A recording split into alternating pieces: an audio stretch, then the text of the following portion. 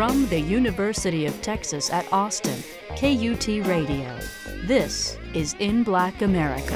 I titled it Eloquent Rage because I had a student when I was finishing up my PhD, a young black woman, who was sitting on my lectures, and many months after she was in my class, she said, "I love to hear you lecture because your lectures were filled with rage, and it was like the most eloquent rage ever."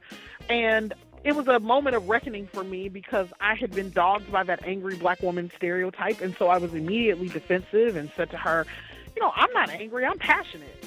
And she kind of pinned me with this black girl look, and just said, you know you're angry.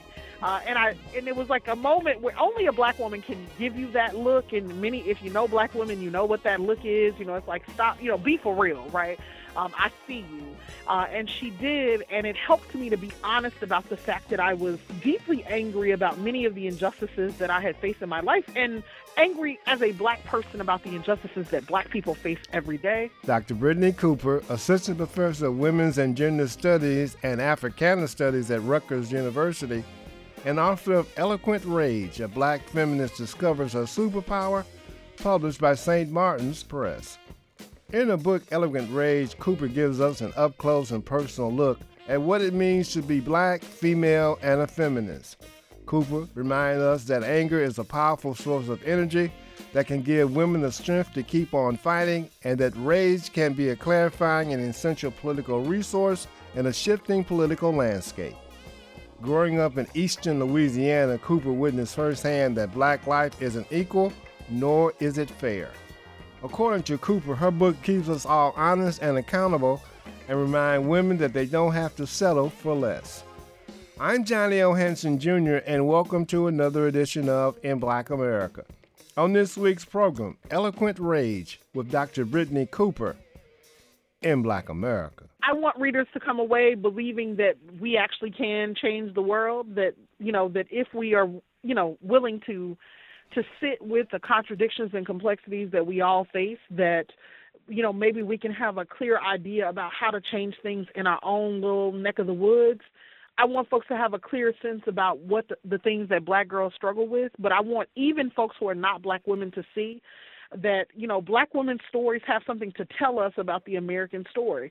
Black women's stories have something to tell us about black people's collective story. And far too often, when black women talk about ourselves, people think that we're only talking about ourselves and that our stories are not universal and that they can't apply to anybody but us. And that's, as you just said, is untrue. And so I think that there's something in this book for everybody, for white girls, for people of color, for black men, for little girls. There are black women are multifaceted, and I trust that even in being able to tell my own story alongside the stories of so many black women that I admire and love and who have informed and inspired me. In her book, Eloquent Rage, Dr. Brittney Cooper doesn't shy away from friendship and feminism, family and violence, sex and faith, and race and gender. She gives voice to the many voices black women in our society. Cooper is passionate, honest, and heartfelt. Born and raised in Ruston, Louisiana, she earned an undergraduate degree in English and political science from Howard University, her master's and PhD from Emory University. Taking the lives of black women and girls seriously, Cooper shows us the anger that makes Serena Williams such a powerful tennis player and why Beyoncé's girl power anthems resonate so hard. Too often, black women rage has been caricatured into an ugly and destructive force that threatens the stability and social fabric of American democracy. According to Cooper, black women know what it means to love themselves in a world that hates them. Recently, In Black America spoke with this black feminist prophet. I'm from a small town in northern Louisiana called Ruston, right near Grambling State University. Mm-hmm. So I grew up small town with working class black folks, church folks, who helped me to be a black girl who was self-assured, but who also wanted to get out in the world and try to be impactful. And so in many ways, the work that I do is in tribute to the women who raised me, my grandmother, my mother, and my three aunts. I understand. What led you to write your second book? Yes, Eloquent Rage. I wanted to have a conversation that is not particularly academic about feminism and about Black women's anger. Often I think Black women struggle under the stereotype of being the angry Black woman. And so many of us deny the very legitimate kinds of anger that we often experience. And so I wanted that stereotype to not be weaponized against us, but rather to create a set of conversations for us to think about what does it mean to own that we are angry, that we have the right to be angry, and that very often that anger helps us to do our work better rather than undercutting our ability to show up to the things that we're called to do. Now, you said this wasn't a self-help book. I beg to differ. Oh, no. I think young ladies actually read the book. They can kind of mirror themselves through the experiences that you've experienced thus far. Yeah, but so here's the thing. I hope that the book helps people for sure. Mm-hmm. But one of the things that I'm railing against with the sort of culture of self-help is I'm tired of Black women and girls blaming themselves for everything that is wrong with the world. So there's this thing where, you know, if Black women haven't found the love they want, they just keep on saying, well, what's wrong with me? What is the thing that I need to fix? And so often the politics of self-help are rooted in this idea that we have personal deficits that we need to fix or amend. And I want to reject that and say that I think that Black women are enough. I think that who we are is absolutely fine. And that doesn't mean that we don't all have personal work that we need to do, but it does mean that we don't have to keep blaming ourselves for all of the ways that the world is broken. And so this book tries to pursue an analysis that helps us think politically and structurally about why Black women are in the positions that we are in, so that what we're not doing is staying up every night or going to church asking God to fix us or trying to fix ourselves. I don't think that that's what the problem with Black women is. I think the problem is white supremacy. I think the problem is a culture of male domination. I don't think that that's a story that Black women hear enough. And so if in hearing that story, Black women are helped and helped to feel like they are whole and like the problem is not with them, then certainly I'm here for that kind of help, for sure. I understand. You lay a lot on the table. Was it therapeutic writing this? I'm still trying to decide whether it was therapeutic. It was hard. It was very hard to try to tell my personal truths in ways that I hoped would be politically resonant for people, but it felt necessary to do. And, you know, I don't think that I knew the depths of my own sort of emotional life in some ways around these politics that I try to live out. And so I'm really thankful for that insight. And I certainly feel it certainly helps me every time a Black woman reads this book and says that she feels seen and heard. Every time that happens, I feel like I've done my work. I know that's right. What led you to become more accustomed or attuned to the majority population? You made that transition while you were in school. You mean, why did I end up sort of having the relationships with white folks that I have? Is that the question? Yes. Yeah. I was growing up in small town Louisiana, and I basically got tagged as around age 6 as an academically gifted child, and that meant that I was then put in classrooms that were majority white classrooms, and that in and of itself is deeply unjust, that, you know, we only see sort of white children as being academic achievers in many pockets of this country still today. And so it changed the social landscape of my life, so that even though at my own house I talk about, you know, I grew up in a very Black working class community where, you know, my mama's listening to Luther Vandross and Freddie Jackson, you know, and then I go to school and, you know, I'm just sort of there with white kids and doing activities with them and really cut off from sort of a social life with other Black children. And it created real challenges for me around how to show up and be excellent and meet, you know, my mama's and my community standards for being a good student, but how to have the connections with Black children that I craved. And also what it meant to be friends with white children and to legitimately like many of them, but also to deal with them dealing with their parents' racism, you know. So I tell the story about the little girl that I was friends with who, you know, couldn't invite me to her birthday party because, as she said, you know, her daddy didn't like Black people, right? And so those are the kinds of encounters that Black children have to face and have to go through. And I didn't always, you know, that wasn't how my mama came up through school, so she didn't always have insight about how to help me navigate that. And so it was a thing that I had to, in some cases, figure out for myself. And, and I wanted to be able to tell that story and to say that so much of my own journey around what I understand about white people is growing up in deep, intimate community with white people for most of my childhood and, early life, and then being able to make a different set of choices once I went to college and since then. What made you come to the point where you needed to write this book entitled Eloquent Rage? I titled it Eloquent Rage because I had a student when I was finishing up my PhD, a young black woman, who would sit in on my lectures, and many months after she was in my class, she said, "I love to hear you lecture because your lectures were filled with rage, and it was like the most eloquent rage ever." And it was a moment of reckoning for me because I had been dogged by that angry black woman stereotype, and so I was immediately defensive and said to her, "I'm not angry, I'm passionate." And she kind of pinned me with this black girl look, and just said, you're angry. And it was like a moment where only a black woman can give you that look. And if you know black women, you know what that look is. It's like, stop, be for real, right? I see you. And she did. And it helped me to be honest about the fact that I was deeply angry about many of the injustices that I had faced in my life, and angry as a black person about the injustices that black people face every day. But I was resistant to being characterized as angry because when white people use that phrasing, they're often using it to undercut black people and to say that we don't have a grasp on reality, or to say that we're not good at our work, or to say that our judgment should not be trusted. And she saw my anger and said, "It helped me connect to you. This felt authentic."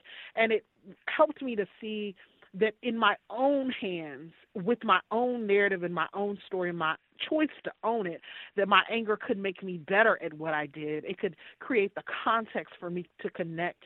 It could power my work and make me a better teacher, make me a better writer, that my anger didn't have to be destructive, and that it didn't have to make me less clear, that it could actually make me more clear about what it is that we're fighting for. What led you to Howard University? So I loved Howard because I had learned the story of Thurgood Marshall when I was a high school student. But also, when I got ready to apply for colleges, I was actually trying to be like my white counterparts, and so I didn't apply to any black schools. I think other than Dillard University down in southern Louisiana. And Howard called me in the middle of the summer and said, "We have a scholarship for you." And, look, like I said, I'm a working class black girl, so I went where the money was.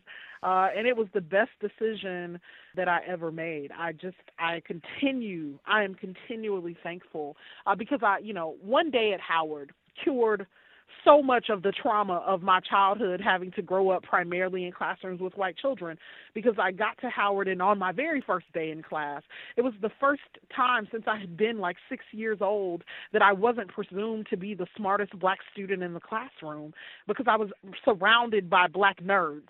And I think every kid should have a version of that experience if they don't get it before college, of just knowing that the pressure is not on you to represent all black people.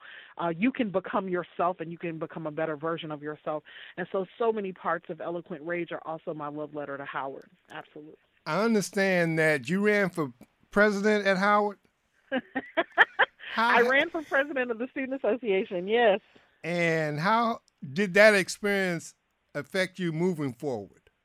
Yeah, it's formative. Look, Howard student government politics are serious business, because when you come to Howard, they're like, "We are training you for who you're going to be in the world." And so you spend all of this money running campaigns and having polling teams. And the long and short of it is, I lost the election, and I was absolutely devastated.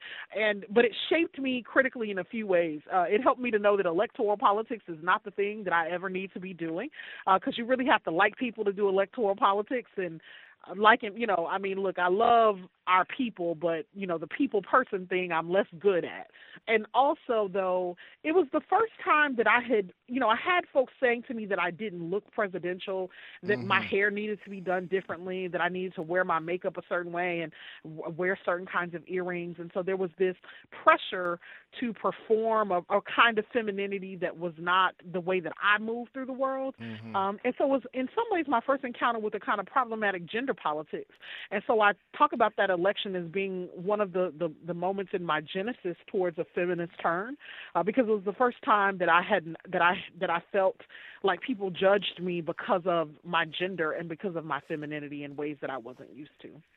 When you wrote the book, there are many chapters that we can talk, and we can just pick a chapter and just talk for hours. But I found it interesting in the chapter with strong female leads. Why was that important for you to include in the book? Yeah, so one of the things I'm trying to work through, particularly writing this book in the aftermath of 2016, is what happens in the election of 2016 with Hillary Clinton. So I try to get at that by thinking about my own relationships with young white women as a little girl, and the ways that I believe in the girl power story. And so if you ask me the kind of things that I like culturally, I'm always watching television shows that Netflix says have strong female leads in them. But I, don't particularly have lots of personally close relationships with white women, so it's weird to like lots of shows where white women are at the helm of them. And so I use that as a context to sort of think about what happens with Hillary Clinton and the fact that I thought Hillary Clinton should have won the presidency. I voted for her in the primaries, and it was interesting to have that stance when many of the folks in my more radical feminist communities were like, but her politics aren't right, and she and Bill Clinton are deeply racist, and and so we shouldn't trust them. And I thought, sure, like, show me an American white politician who has not been racist in some significant ways, and will not be talking about American politics if that is the case, but also trying to hold that I learned this complexity in childhood that I had to have a childhood where I was friends with people who often had racially problematic politics, and I still had to learn to relate to them on a human level. And I think that set of skills shaped the way that I engaged with Hillary Clinton, that I didn't think that she was right on race any more than I think the vast majority of white people in America are right on race, because very often they don't have the tools, nor are they challenged to get right and to do right around racial politics. But for me, that has never been the only marker about the kinds of choices we make in terms of who leads, because for black folks, we've never had that luxury. And so it bothered me greatly that Hillary Clinton was held to a standard that we have not yet held any other American politician to. And so I thought it was really important to say that you can both be deeply clear about the kind of racial challenges that many white people face if they have not been forced to reckon with their privilege, and also say at the same time that candidates like Hillary Clinton deserved a shot at the presidency, that she was qualified, and that I think that it's good feminist politics to say that, and that I don't think it undercuts the feminism that I believe in to say that I think that particular woman should be running this country. Dr. Cooper, I found it interesting, and I didn't even notice it when Michelle Obama showed up at the Trump inauguration in a ponytail. How did you detect what was going on there? Yeah, I mean, look, this is my read of what's happening. I just remember that the first time I saw her, and I began texting my friends. I was like, do y'all see Michelle's hair? Because Michelle Obama is a fashion icon, and her hair is absolutely, amazing, always done, fried, dyed, and laid to the side, as we say in the South, like always, all this body and bounce and is gorgeous. And she just kind of had the kind of elegant pin-up, the kind of elegant, quick updo, and not the kind of pomp and circumstance that I would imagine as her last formal act as First Lady. And so when I saw that hair, I was like, I know black girls' hair if I know anything, and I know that ain't the kind of hair you do in this formal moment. And so I read it as her, calling BS and saying, this is a hot mess, what is about to happen. I need y'all to know that I see what it is, and I'm not here for it. And so she just looked done. She just looked completely over it. And so I argue that too is an act of eloquent rage, that it is an act of dissent from handing over the American homeland to a fascist who is going to terrorize all of us. And I think when you see a woman like Michelle Obama, who is always tight, come to the last inauguration and her hair is thrown up in a kind of messy bun ponytail, and she looks perfectly nice, but she's just pulled a dress out the closet, looks like, and shown up there.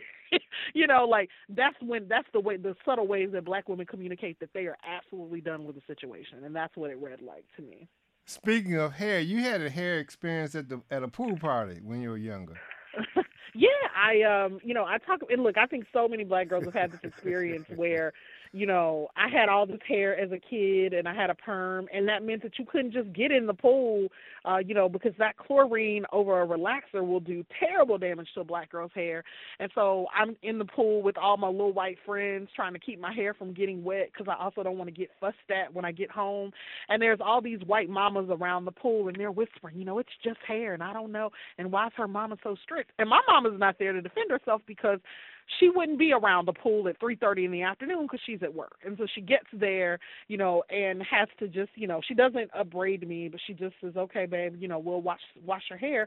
And so then it becomes a 2 or 3 hour ordeal on a Friday night to wash my hair to make sure that no chlorine kind of damages it.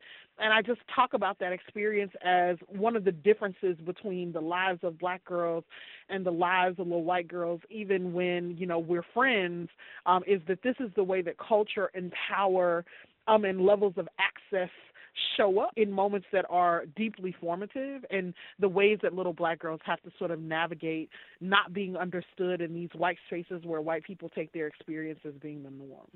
How did you handle the drama, the domestic violence that was going on in your household, particularly with your dad, because you were almost not here? Yeah. I tell the very harrowing and devastating story of the circumstances of my birth, where my mom, a former partner of my mom's, the man she was dating before she met my dad, was deeply jealous and angered with her for moving on. And so when she was just a few weeks pregnant with me, that man tried to, he shot both she and my father and tried to kill them. Mm-hmm. And they both survived the attack. And, weeks later, my mom found out she was pregnant with me. I had also survived that attack. But so that was a separate man. And then, I grew up in a context where my father also struggled with alcoholism, and was himself deeply violent to my mother. And one of the goals that I am trying to work through in that chapter is how black women can reckon with the violence that many of us have experienced at the hands of black men, without throwing black men away, without casting black men as monsters. And sometimes we don't tell that story because we're so afraid that black men will be pathologized in a world that already says, terrible things about who black men are. But this is black women's opportunity to tell our story and hold our truth.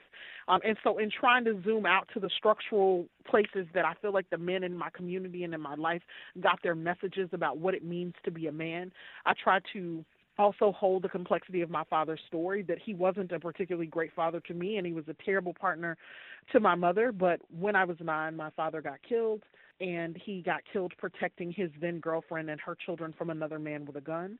And so to me, it becomes a powerful story about, like, when black men say, well, brothers get abused too, or patriarchy, abuses us too. I say, yeah, who are you telling, right? Like, I know what it is to both have been victimized by violent men and also to have lost men that I loved and cared about at the hands of other violent men.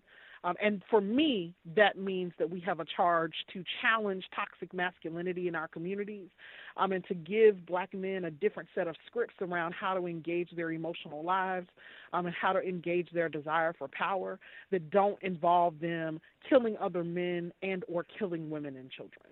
How did you work through the pain, understanding that your dad had empathy for someone else?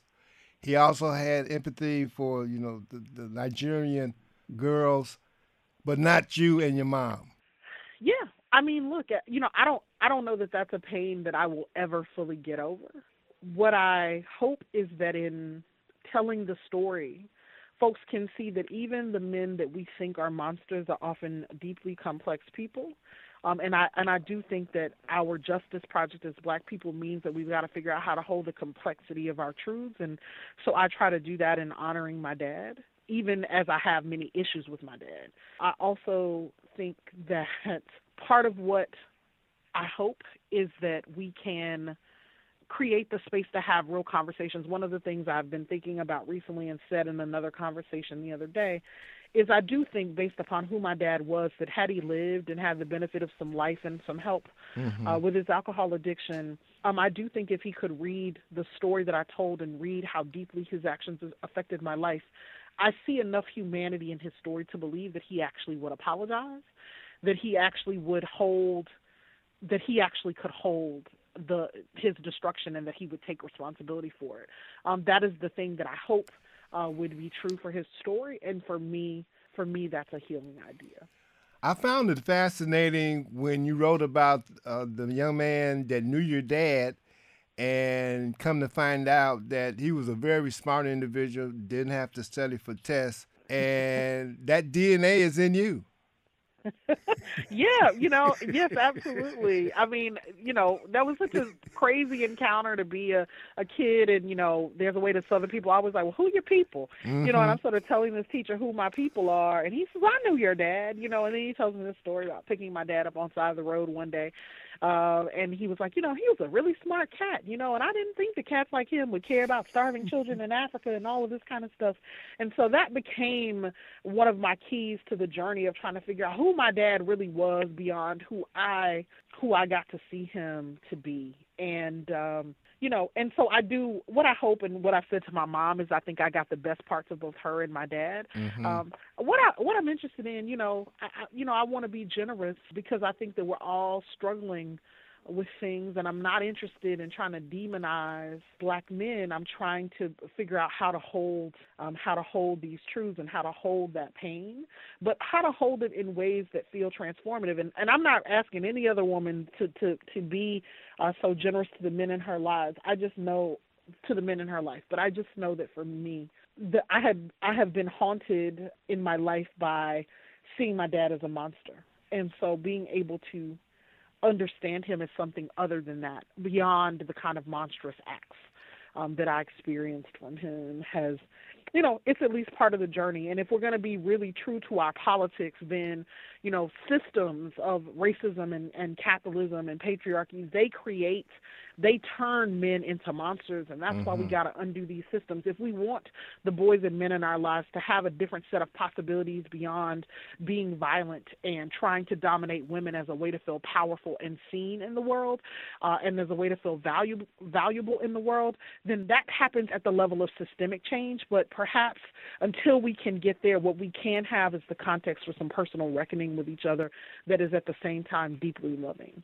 I found it interesting when you talk about your mom reading a lot of books, Jet, Ebony, Essence, and got to a point where she turned her life around and got to where she was a happy individual. I try to hold that, even though I'm a little bit against self-help kind of stuff, because I feel like it, as I said, makes women internalize the problems with themselves. Dr. Brittney Cooper, Assistant Professor of Women's and Gender Studies and Africana Studies at Rutgers University, and author of Eloquent Rage, A Black Feminist Discovers Her Superpower. We will conclude our conversation on next week's program.